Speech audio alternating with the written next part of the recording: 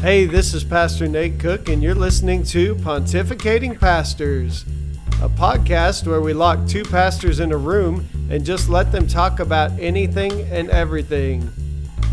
My friend Michael Pigg is a church planter in San Marcos, Texas, and I'm a traditional church pastor here in Midwest City, Oklahoma. Today on the podcast, Michael and Nate are once again talking about the things we do in church for season 5. Today we're talking about the reason we sing. If you've ever wondered why there's so much singing in church, this episode is for you. So why don't you just sit back and relax and enjoy this episode of Pontificating Pastors. Hey, Michael, how's it going this week? It's going well, Nate. How are you doing? I'm doing okay, except for I'm mad at you. Oh,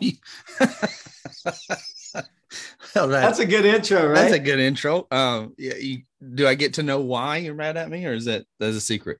Well, it's kind of secondarily you. I'm not really mad, but I found out this morning that my worship leader is not going to be here on Easter.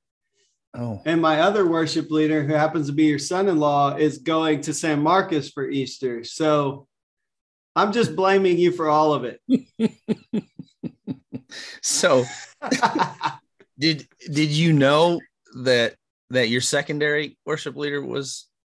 No, I just had asked them today. We were starting to talk about songs and stuff, and I kind of had sensed maybe, I don't know why in my mind I was like, I probably should ask if they're going to be here, actually, because Brent and her usually do it when Tyler's not here. And Tyler hadn't been here for a while, you know, he just came back this year. So, but then I just wanted to be mad at you because they're going to see you for Easter. Yeah. I'm really not mad at anyone, but just, you know, the situation is that we're a little down on Easter. And then I felt really a sense of conviction pretty quickly because I was like, I know Michael's, you know, he went through some of the pandemic without a worship leader. Yeah. And I need to not be such a jerk. But being a jerk is kind of fun sometimes. It's probably one thing that the Lord's still working on me about. And if you don't believe that, you can just ask Paula. She's like, why do you like to pester me so much? Like, why? After all these years, have you not learned that sometimes nothing good comes from it? Nothing good comes from that. Well, it's one of the things about my personality that I think is fun, but I think other people might get a little weary of over time. Well, fair enough. I have no commentary on that. But then again, I don't live with you. So I could have a whole podcast just on that element of my personality. And I will bring Paula on as a special guest. She would be happy to talk about it, I'm sure. I also have been in some interesting meetings over the years where we were planning camps or events or things of that nature for youth ministry. And I've seen some other people who might want to join in as guests, you know. Yeah, you went there, huh? Yeah. I would love to I have a tendency to take a joke too far and hurt people's feelings in the process.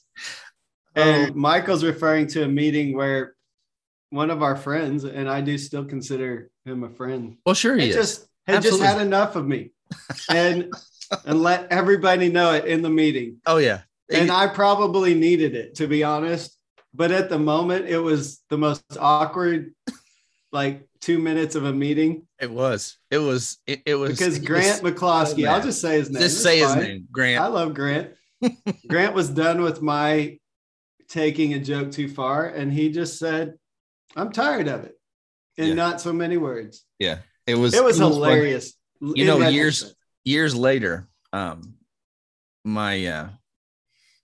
not too many years later, but a couple years later, I guess it was Maggie was a teenager for the first time attending NYC, which is a large Nazarene youth conference.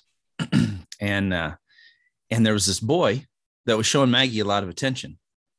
Yeah. And Grant was there and he saw that Maggie was getting a lot of attention from this kid, and he said, he looked over at me, how do we feel about this?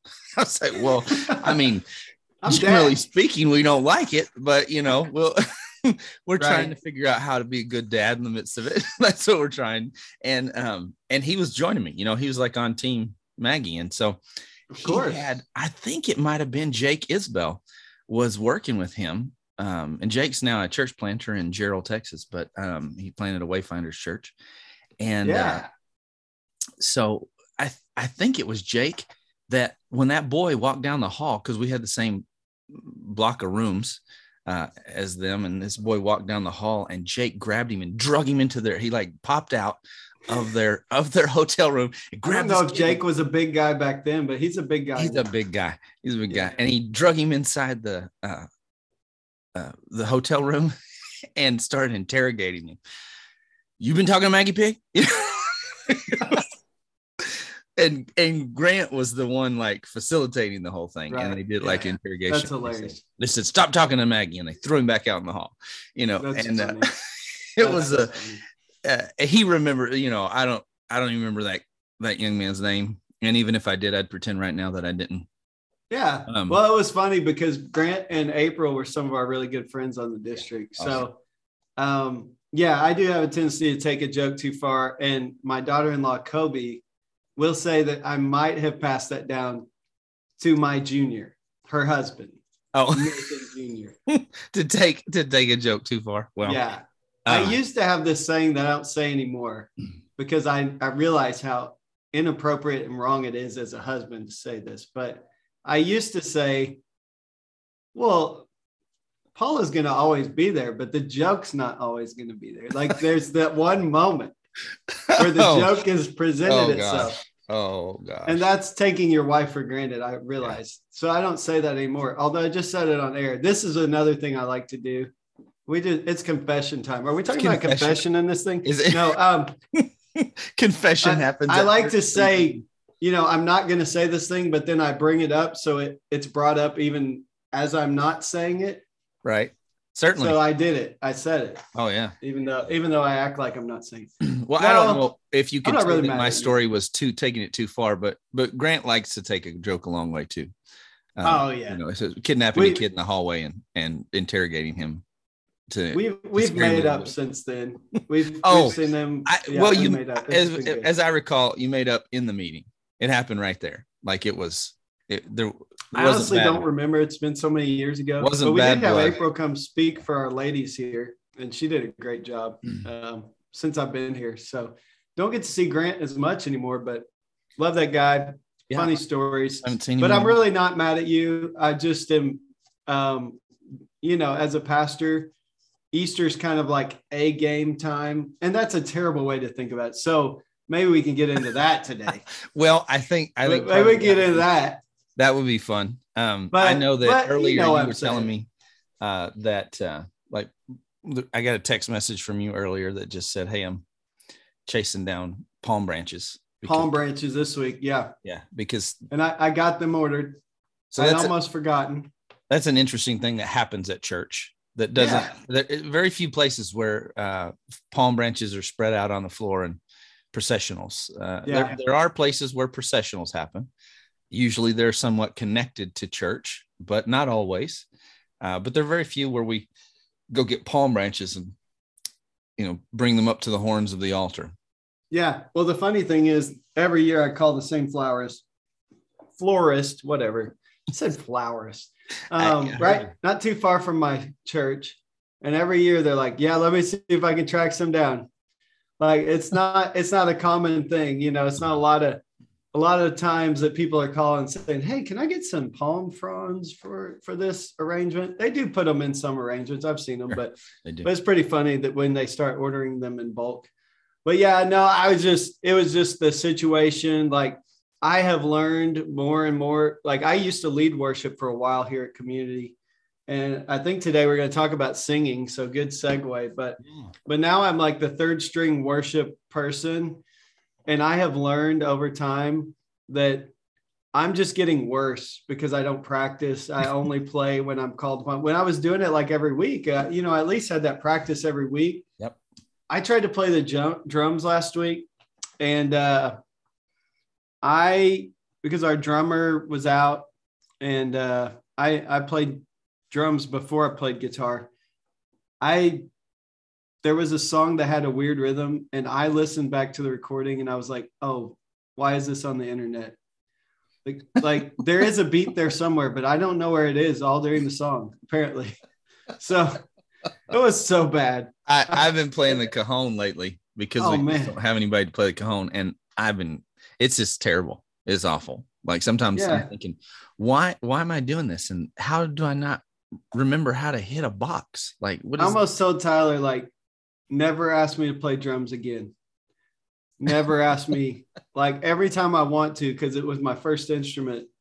But that song, for whatever reason, I thought I finally got it after practice when he and I worked on it together for a little bit.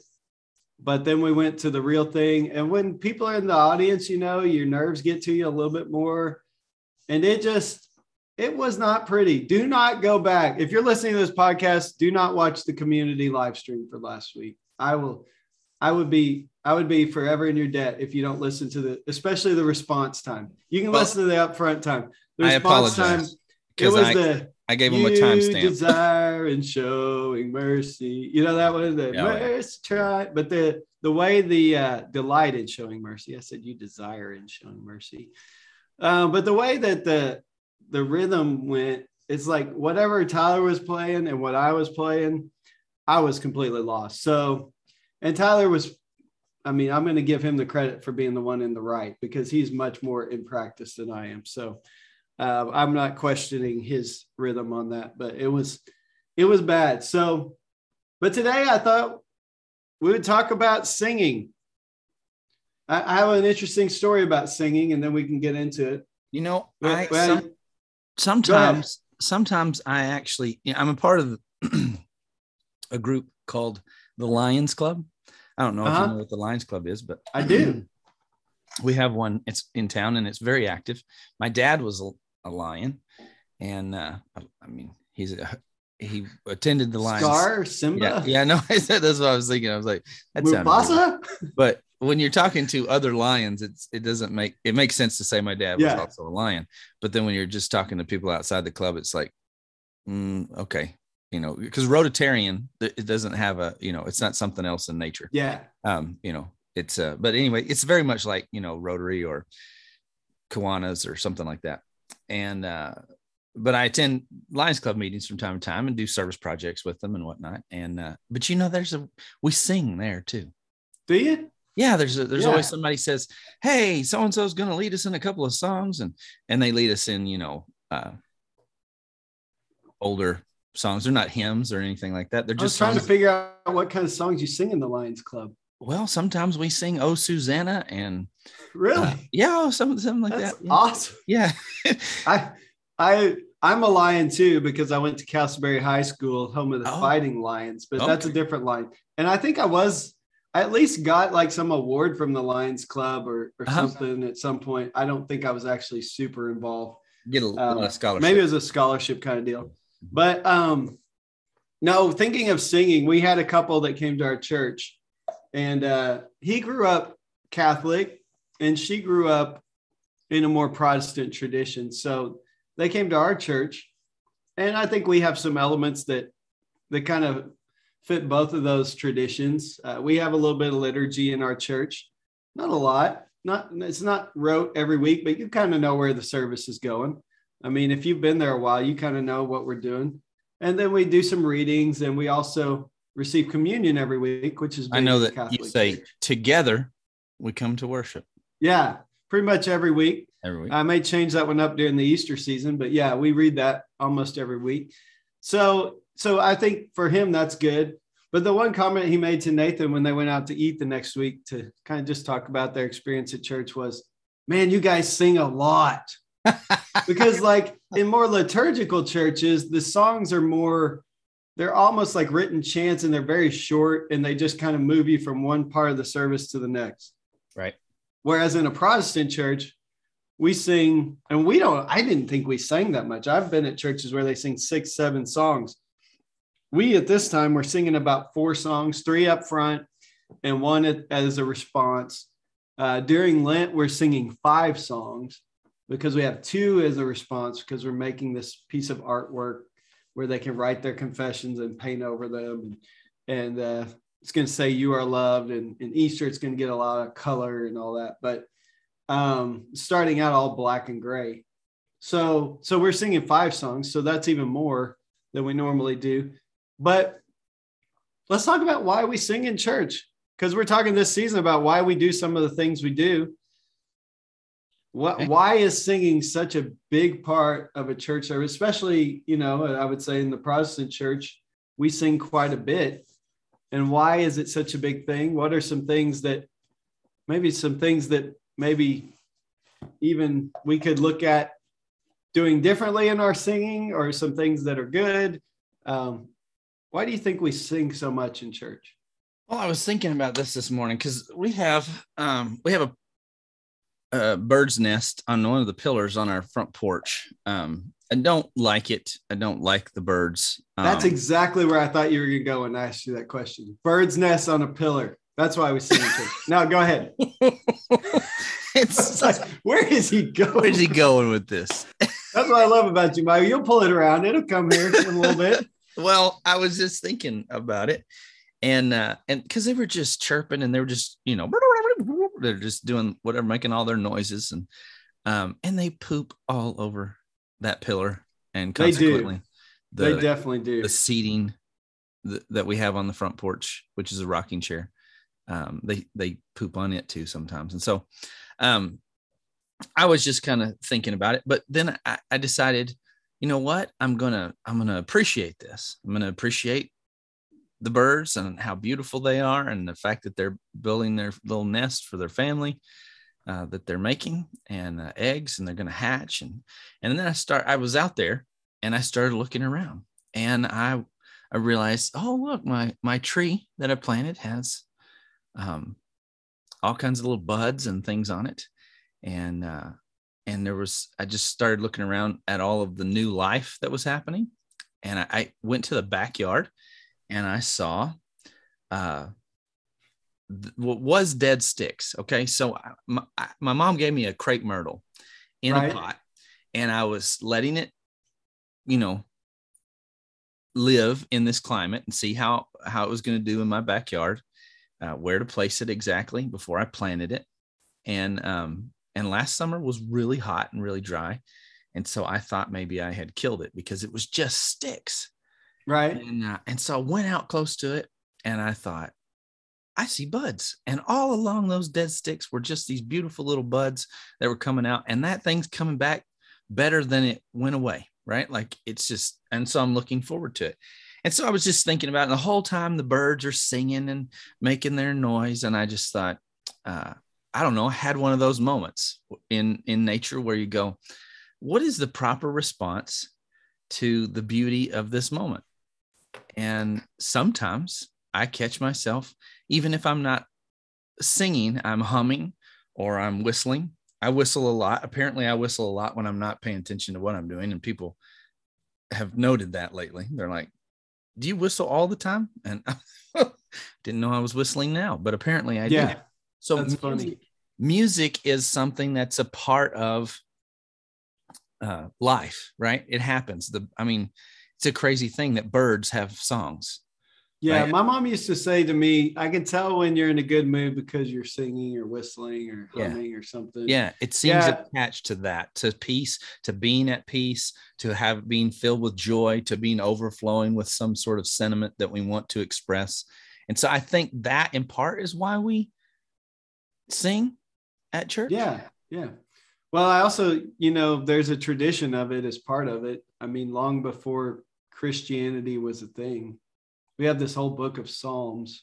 We have this whole book of words put to some kind of tune or some rhyme. Right. There's even one of those Psalms. We call it a lament psalm, but it says, how could we sing the Lord's song in a foreign land? Right. Like that was Schwartz's interpretation of it, that from the musical Godspell, but that's a psalm that's saying while we're in captivity, how can we sing the Lord's songs when we're not free?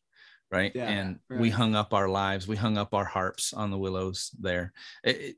There's even some lament at not being able to sing when it's not an appropriate time, or being forced to sing. You remember that scene in Lord of the Rings where one of the hobbits was forced, Pip, I think it is. Yeah. He's forced to sing by the steward of Gondor. Yeah. And he's singing this sad lament song, like a bar song. And as he is, like, the sun is going out to his ultimate demise. I mean, just, it's crazy. That's definitely a thing that I think we sing as a response to life. I think you look at culture even, and, there's a reason why we write so many love songs. There's a reason why we write angry songs.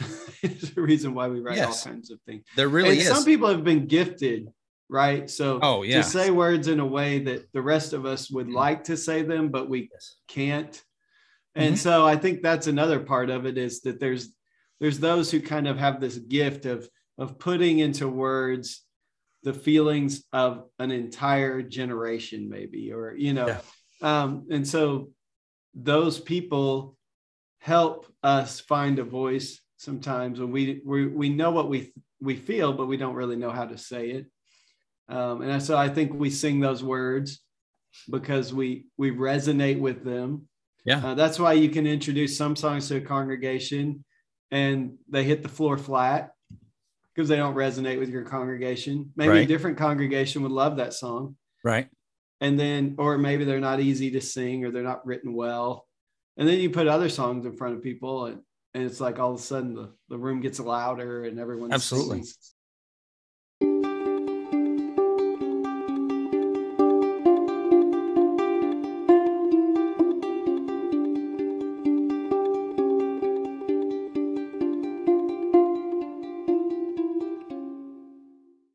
It's not just a thing we do at church, right? Like is, we're talking about things we do at church, but this is a very human thing to do.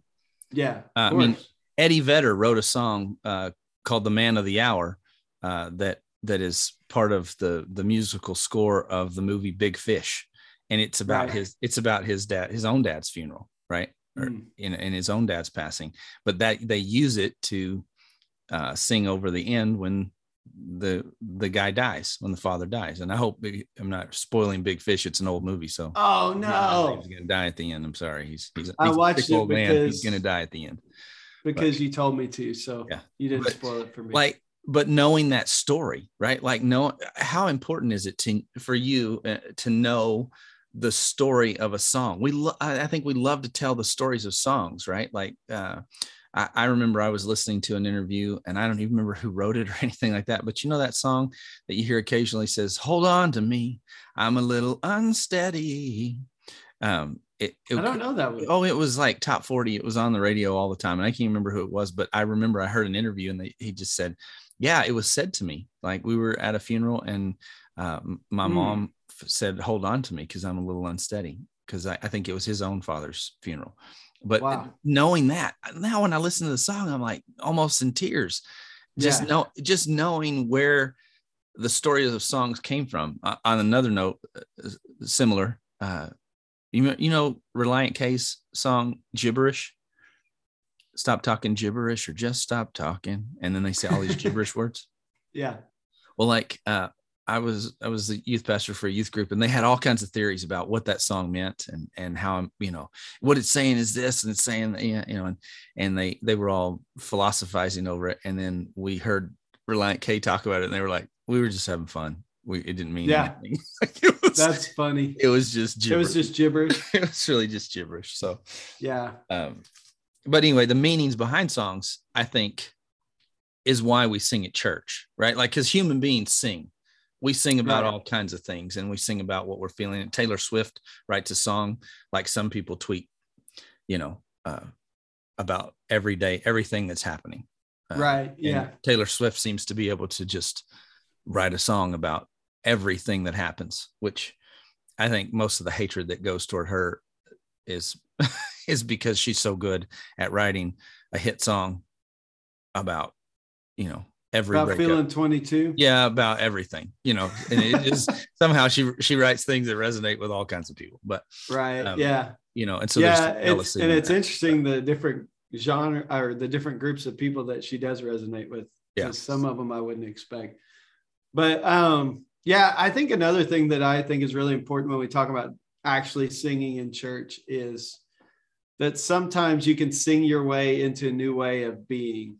And I think that's really important that some days you kind of drag into church, you feel like the world's kind of beating up on you all week, or you just feel like blah, and you don't really want to be there. And that's why I think it's important for us to make habits of these kind of things of showing up, because maybe something in a song just resonates with you. Maybe you experience the mercy of God through some of the words, and maybe you don't really feel the, bless the Lord, oh my soul, when you walk into the church.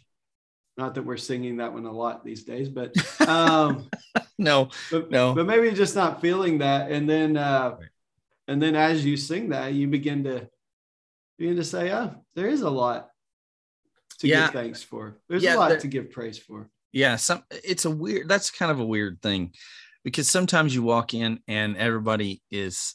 I remember being a kid, a teenager, and feeling like I was failing at Christianity because the joy of the Lord was not always your strength. Yeah. The joy of the Lord is my strength. And we're singing that. And I'm thinking, maybe by the end of the song, it will be. But then we get to the end of the song, and I still did not feel like every day with Jesus was sweeter than the day before, Right. And so there's some struggle in that. And there's this one, I once heard, it made me feel better to hear Stanley Hauerwas talk about church music.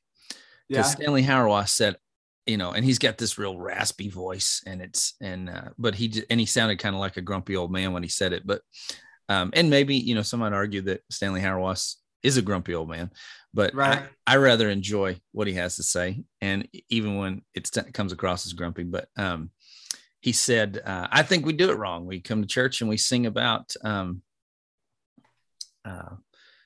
how good everything is, with no lament and no confession. He said, so it's important. And I think as of late, I've seen more songs that honor at least the truth of human existence, where everything is not hunky-dory, everything is not fine and dandy. And there is this attempt to confess that even when things aren't going the way we want them to, that the Lord is still good. And I didn't mean that we just don't. No, I get what you're saying. Our human existence, but that the words of a song will meet us in a place that maybe the message won't. Sometimes the words of a song will articulate our struggle, our pain, whatever it is, and then we'll leave there feeling like we have at least been able to name that stuff and feel better about where we are in life, because we know that in the midst of it, God is with us. We're not alone in that. I obviously think that conversation goes back to the every day with Jesus is sweeter than the day before. It goes back to the idea of when I talk to my people about songs, I want to sing songs that resonate with people so that people can sing easily, that they will respond to, but also that say good things about God. And I think that's where, sometimes some of our songs have said some things that I'm not sure that Scripture would even agree with. And so I'm pretty picky about certain wordings, and sometimes we'll even change the words of a song if we feel like it's leading us down a path that would be like, if you follow that out logically, it doesn't make sense. I remember I went, there used to be a lot of songs about heaven and about, it was the whole idea was we just hold on till we get to heaven, and didn't have a lot to say about this earthly life. And so I've tried to steer away from songs that kind of make the Christian experience all about a mansion in heaven. Because first of all, I don't really think that's what heaven's about. is about dwelling with God versus what kind of place we're going to be dwelling in. And then, I think there's a lot to live for right now. And we're called to be those who live the gospel and preach the gospel and live in the kingdom right now. So we don't sing a lot of those songs that are just all about the future and not about what God's doing right now. And sure.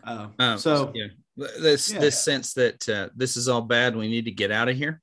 Yeah. Right.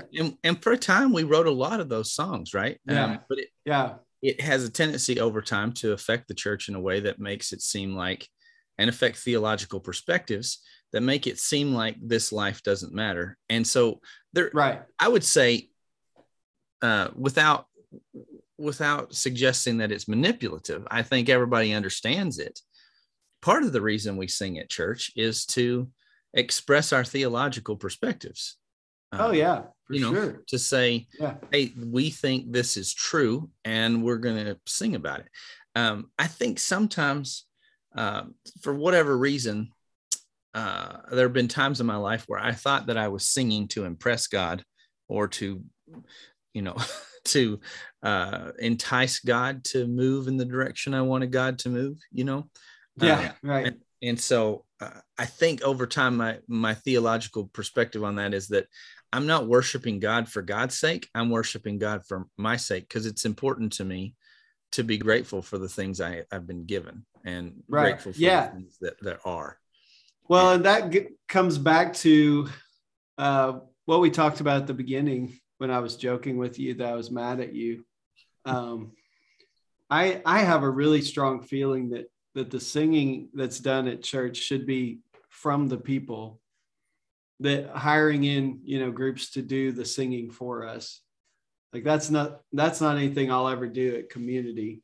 And so, even when I made the joke about wanting to have your A game at Easter, that's really not what it's about. Like, it's about who we have there on that day, being willing to use whatever they've been given, however much that is or however little. If we only have a few people that are musically gifted that day that can help lead, then we give everything that we have to God as an offering of worship. So it's really about worshiping God, and it comes and arises from the people, not from some sense that we need to have, this position filled and this position filled.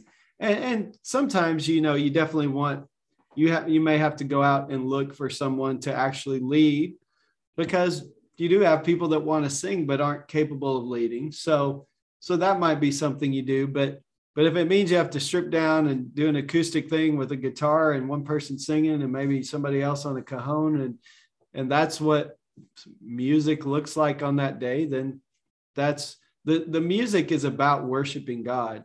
It's not about us creating some kind of environment.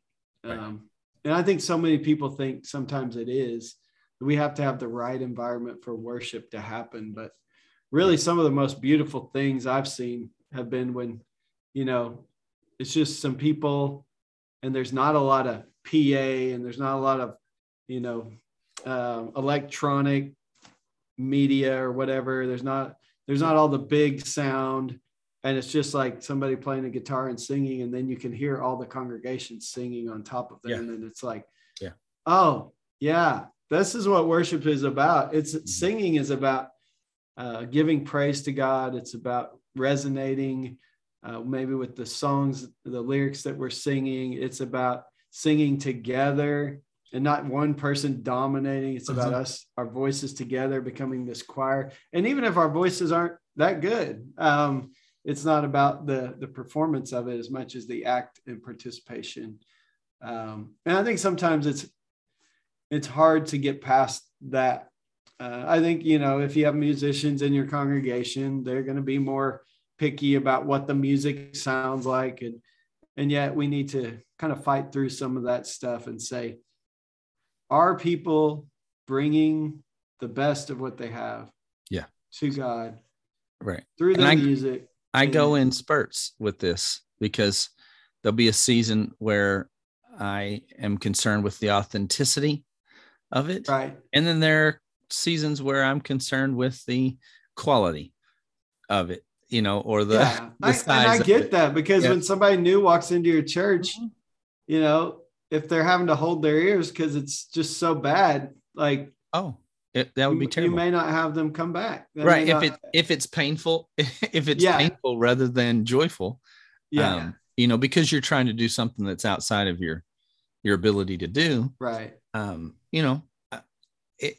people will say, well, we're supposed to make a joyful noise. Well, we could argue that the children laughing and jumping and hollering and running around is a joyful noise, but we wouldn't argue that in the middle of a prayer service, right? We'd say, it was still a joyful noise. What they were doing was a joyful noise, but sometimes it grates up against the atmosphere in the room. And so there's kind of that. I mean, it's important to understand that authenticity of it matters, and that sometimes when it's just dialed way down and everything's very calm and easy, that can be as glorious as, a 7-piece band, as loud as it can get, and a light show to go with it. I think all of those things have their place.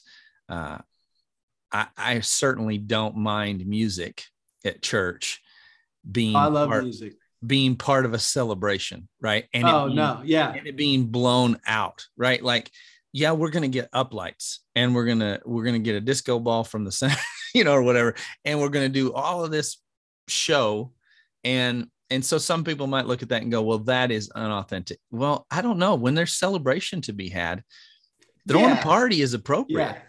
So I don't think you're saying something different than that.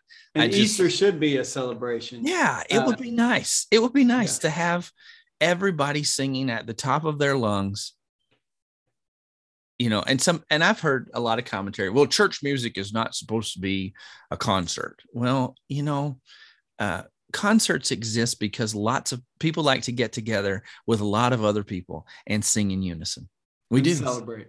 Celebrate. We do. We like that. That's a human thing. And to say that somehow that humanity is different when we are at church is a hard sell for me. I'm not interested in removing the humanity from church. Matter of fact, I'm more interested in acknowledging the humanity and the fact that God created us and then looked at us and said, this is good. Yeah, and I definitely think celebration's a big part of it. It's something I've had to learn because I think I grew up in an era where it's funny. I used to have a worship leader at a church I was at that would say, you stand up and you yell at the football game and blah, blah, blah, and then come to church. And I was like, well, I mean, just to be honest, I was always told to sit down and shut up at church. So it's really hard to just turn that switch at some point in history where the worship leader is now calling on all of us to yell and scream and get excited. And so, I've had to learn over the years even how to celebrate in church, because church was not a celebration when I was growing up. It was, as a kid, it was like, reverent, you be on your best behavior. And so, the humanity, because there was this idea that the spiritual was different from the humanity. And so regaining that idea that we are human beings worshiping God with all of our being has been a little bit of a challenge for me, to be honest. When I first started out in ministry, I wouldn't say that I was very good at celebration, but I think people like you have helped me. Other people that I've come in that they're more naturally inclined. Being married to Paula has helped because she loves a good celebration of any sort. And so, just growing in that. But I think the celebration, once again, should come from the people of God. With what you have, you bring the best of it. You have fun with it. You're not too serious about yourself that you can't say, okay, we're going to do the very best we have because we believe God deserves our best. But we're also going to have fun. We're going to worship God in truth and in spirit and in truth. And we're going to celebrate together. Yeah. Sometimes, whatever that looks like. Yeah. Sometimes it feels like we have to sing these songs. Yeah. Right. And if it feels that way, probably not being done well, because we ought to feel like we all want to be here Even in our distress, we want to be here. This is better than being alone. Even though we might feel like being alone, it's better for us to be here, and it's better for us to sing praise to God and acknowledge God's goodness. This is good for me. This is healthy for me. I remember when I was a kid, we would have one of those. We'd be just, heads down in the hymnals. This is before we had screens projecting, the words up, and everybody was looking at the paper hymnal that they had pulled out of the wooden box in the back of the pew in front of them. And, those were some church sounds that I remember. If you played them on a radio, on like a tape recorder, I would recognize immediately, oh, that's the sound of everybody taking out their hymnals and turning to page 304 or whatever it was. And I remember we'd be head down in the hymnal, and we had an elderly, retired English teacher who had been a pastor, retired from ministry, became a school teacher, then retired from teaching school, and was now sort of an associate pastor to the pastor who was there. He just volunteered his time. And he would lead worship from time to time. And when he would, I remember as a kid, I would think, oh, we're going to sing all the old hymns today, right? There's be no choruses. We're going to sing all the old hymns. And he would sing, whatever song it was, and he would be singing Victory in Jesus or something like that. And he would get what I called getting blessed, and he would get blessed, and we'd all have our heads in the hymnal, and then he would be singing and we were following his lead, and we had a pianist, and she was following his lead. And then all of a sudden he'd go, and he'd laugh at the top of his lungs. And it was so loud, and it would scare us all. It would catch us all off guard. And, but there was just something that I learned from him about how important those words were to him, how important the memories that were attached to those words were for him. Because I would ask Mom, I'd be like, why does he do that? And she would say, well, because he's, I guess maybe she taught me the words. He was getting blessed. He was remembering, or he was celebrating. And the words on the page were more than he could bear. And it would become this exuberant laughter. I tend to cry. Yeah. When instead, I don't laugh. Yeah. I just cry. And then if I'm leading, I'm just up there bawling. Everybody knows, just keep singing, because Nate's getting blessed, whatever you want to call it. Getting blessed. Yeah. Oh, it's just because you feel overwhelmed. You just feel overwhelmed by what's going on. And hopefully at church, when we're singing and when we're inviting people, we're going to the lengths of getting a band together and this music together and these words that we're all going to sing in unison, and how to put them in everybody's hand or put them on a screen so that everybody can read them. We're going to these lengths so that we can participate in something bigger than ourselves, that is true for each one of us, hopefully true, or that we're asking for it to be true, or, and so I know there's sometimes when I disagree with the way that the lyrics have been written, and whether, and I'm not necessarily in charge of rewriting them, but I just rewrite them for myself, or I sing them in the if they need to be plural, if I feel like they should be plural, because a lot of times our worship songs are me, I, me and Jesus. And I, when you're the pastor, you feel like this should be for everyone, and everyone should be a part, and it shouldn't be something shared. This is because I was singing the goodness of God, right? That song, The Goodness of God. We visited with you guys a couple of weeks ago. And you sang The Goodness of God. And then I came home, and this week my worship leader chose that song to sing, The Goodness of God. And I have been singing it out of school or out of church for the last 2 weeks. I just catch myself. I'll be whistling and I'll go, what am I whistling? And then I realize it's that song. Your goodness is chasing after me, or something of that. I can't remember. Running after me. Is running after me. And I've been thinking about the goodness of God, and all my life you have been so good, and the Lord has been good to me. But the way that I knew God was good to me was because of the body of Christ. It wasn't because the song was putting words to something I was experiencing.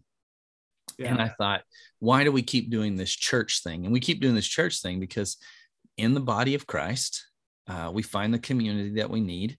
My kids think that God is good because and I haven't asked them this per se, but I think they would be okay with this. I know Maggie would. She said it more than once. I know Jonah would, that the goodness of God is experienced in the life of the community. Yeah, for sure. I know that God, I would answer that. I believe that God is good because the people of God have been good to me. Right. Yeah. I tell my church that all the time. I believe the reason why my kids love the church is because of you. Yeah. Because they grew up here 12 years ago. You love 4th and 5th grade. Yeah. When you love them, you love them in Jesus' name. And they believe that Jesus loves them because you love them. Right. That's huge. That's an incredible thing. And to be able to share that with a body of believers and to sing about the truth of that together in unison, where everybody's singing along, and we need a downbeat and we need a melody. We need that help, because if we all just say, hey, we're going to sing a song, but we didn't have those things, everybody in the room would have to know the song really well in order to accomplish it. Right. But if you can put the words on a screen, and you can set the mood a little bit. You dim the lights just a little bit so that everybody doesn't feel like they're standing in the spotlight, so they feel a little less. And you turn up the volume on the guitar a little bit so that it can drown out some of the off-key singing, so that even the people who don't feel like they have a good voice can feel free to sing loud. Right. And I love it when it gets really loud, because David Crowder used to capo up everything. He'd make everything in a higher key. And they asked him why he did that. And he said, well, because if you want to sing a higher note, you have to sing louder to get it, and you have to produce more air to make that happen. And without having to ask them to sing louder, I just kind of force them to sing louder, sing louder. Yeah. And they sing That's louder. Good. And when they sing louder, it covers up all of the little details that we tend to worry about. And then it just sounds more like a celebration. I had a friend who used to say, this is back at when I was attending Southern Nazarene University, and he was in the religion department, and he would say, it feels like when we sing, it's just us joining the continuing reverberation of the words of God when he spoke this thing into existence. That's good. And that stuck with me. That just seemed to ring true. And at the time, Maggie Shelley was pregnant with Maggie. And I had decided that when Maggie, as she was growing up, I was going to read the Chronicles of Narnia to her. Right. And so every time we would get to that scene in the wood between the worlds, where they ended up in this blank slate, nothing was there. And then all of a sudden Narnia was being created, and this great lion, Aslan, was singing it into existence. Yeah. I would have a hard time. I'd just be in tears as I was reading this children's story to my daughter, to my sons later. I would be in tears. And still, if I read it today, those paragraphs, they just evoke something out from me, because it reminds me that this is our joining of the ongoing reverberations of a world created by the voice of God, by the word of God. Yeah. And we kind of join the choir of people from such a great history. Cloud of witnesses. Yeah. So cool. Yeah. That might be a good place to end today. So when you're singing at church, you're not just singing with the people you're with. You're singing with the saints from all the way back to creation, those who have sung the songs, and that includes the Psalms and all that, and moving on forward. And there will be people who sing after we're gone. Yeah. So, yeah, that's good. Hey, man, thanks for joining me today. It was fun. Absolutely. Enjoyed it. Yeah, I love you. And I do wish you a happy Easter in a couple of weeks here. I'm thankful. I'm so spoiled by getting to see our kids that I need to be more generous for sure. Well, I know you guys will have a great weekend. We are excited. We're going to be on the porch because our school district closes down all their facilities. Oh, yeah. So we're going to be outside for worship. That'll be fun. Yeah. Oh, it'll be a good time. There'll be some life there. Yes. especially with spring arriving and all the things you were talking about. If the birds don't join us, in the singing of worship music. So long as we don't allow the rocks to cry out in our place. Yeah. All right. Well, we'll see you next week. And thanks again for getting together. It was good. Absolutely. Love you. Take care. Love you too. See you. Hey, thanks again for listening to Pontificating Pastors. If you like what you're hearing, don't forget to subscribe on iTunes or Anchor or any one of the other platforms. We hope you have a great week.